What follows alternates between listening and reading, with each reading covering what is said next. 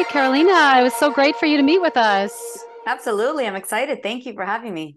So, the last time we spoke with you, you were at Anime Expo and you were about to preview it for everybody. Can you tell Yeah. us a little bit about that process of screening it at the conventions? It's been really fun because it's specifically the audience that would probably like it the most. People who Yeah. love comics, people who are involved in cosplay and gaming. So, for the most part, I only got positive feedback. So that was nice because they just felt represented. And a lot of them had a very similar pandemic to the character. So, it was a beautiful reception. And I'm glad that they could identify with different parts of the movie. Oh, yeah. So, speaking of, did you have a favorite part of the movie? Like, is there anything that really resonated with you? Any scenes that kind of sparked something for your experience in the pandemic, let's say, or just something that really resonated with you for Morgan's character? I mean, I feel like even though I didn't write the story and it's not my personal story, For sure.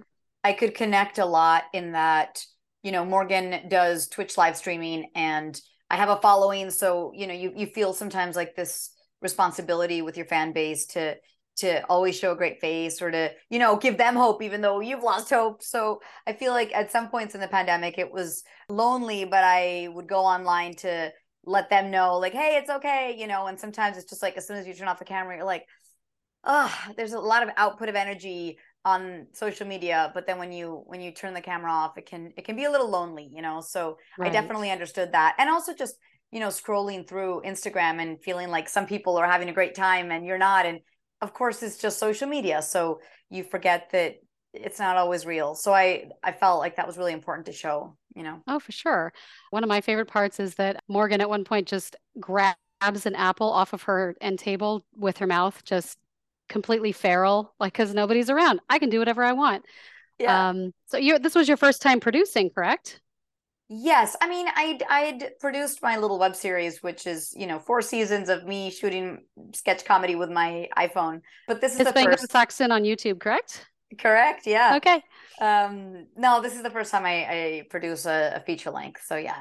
Oh, yeah. So is there anything that you learned about that experience that you'd like to share maybe for next time if you ever want to Whew. to have a next time?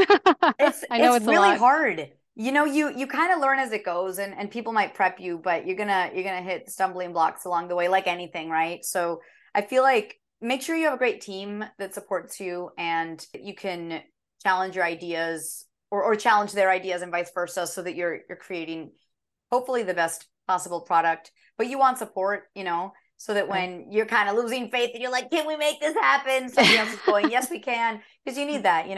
But every step of the way I learned something different. So yes, I could do it again easier, but I think every project's going to have its new hurdles, and it's I guess it's part of life, right? You keep learning as you do more things. Right. I know you said that you didn't have the same experience during shutdown, like, the same level of isolation. What was your lockdown like Well, I compared was to alone. Morgan's? I was alone in my apartment, and we actually shot in my apartment. So Oh, it does feel very real. yeah. The first 5 or 6 months, I was alone in my apartment, and I would connect a lot with my two sisters on FaceTime, and then my parents were still in Colombia, so we were making sure to do Sunday family Zoom sessions to see how everybody was, and so just kind of living in a little screen, I definitely connect to a lot, and we were doing online signings for Overwatch. So, that whole thing of like, I'm on, guys, and here I am signing autographs, and people are like, how are you staying alive? And it's like, I don't know, we're all trying to figure it out. So, there are parallels, I guess, with Morgan in my life, even though it wasn't particularly or exactly like hers. But even though we do sometimes compare ourselves to what is happening on social media, it's also a beautiful outlet to be able to share stuff or to get hope from other people, to feel the positivity coming through. So I feel like it's got both sides, and that's why we have to find the balance with it. I know it's been a while since filming, but could you tell us who made all the wonderful costumes in the movie? Like, especially the Mercy one. Yeah.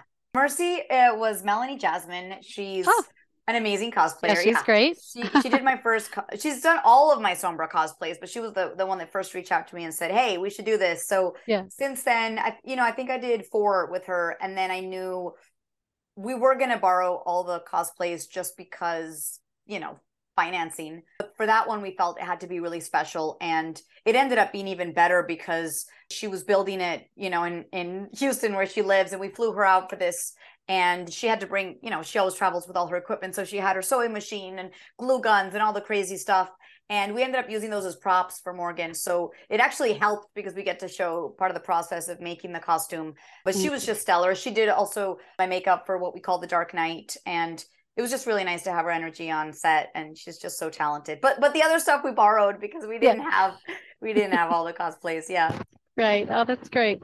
There is quite a bit of masturbation in the movie. Did you Yeah. find that you had any trepidation going into that, or was it a very like comfortable set? Is there anything you'd like to speak to about it? Well, I mean, on set, I felt comfortable. We were a very For sure. tiny team, and that wasn't an issue. I think it was just it was kind of trying to connect all the different things that people were talking about feeling in the pandemic. So, you know, maybe not wanting to cook, so you're ordering pizza, but you're also Yeah. eating ramen, and this idea of like just if somebody's not trying to make their meals, then it's just becomes super unhealthy eating, or you never clean your apartment, or always being in sweatpants, like what everybody sort of in different ways experienced in the pandemic, living on a screen. I felt like that was part of it. Some people are just like, I'm lonely and I don't know what to do, and it's become a little obsessive or unhealthy, or for some people very healthy.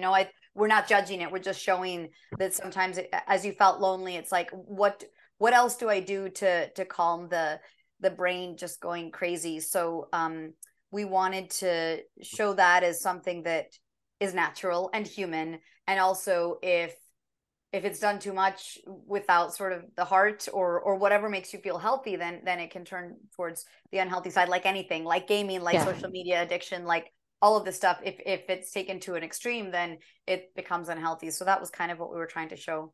You said that your pandemic was sort of Oh, similar, but not. it was like yours. It was similar, but not the same level of isolation. But it's nice Right. to be able to see the human side of things to know. So, what I was actually going to ask is, where can we find Morgan's Mask now? Where is it Yeah. streaming? Well, it's out today. Yay!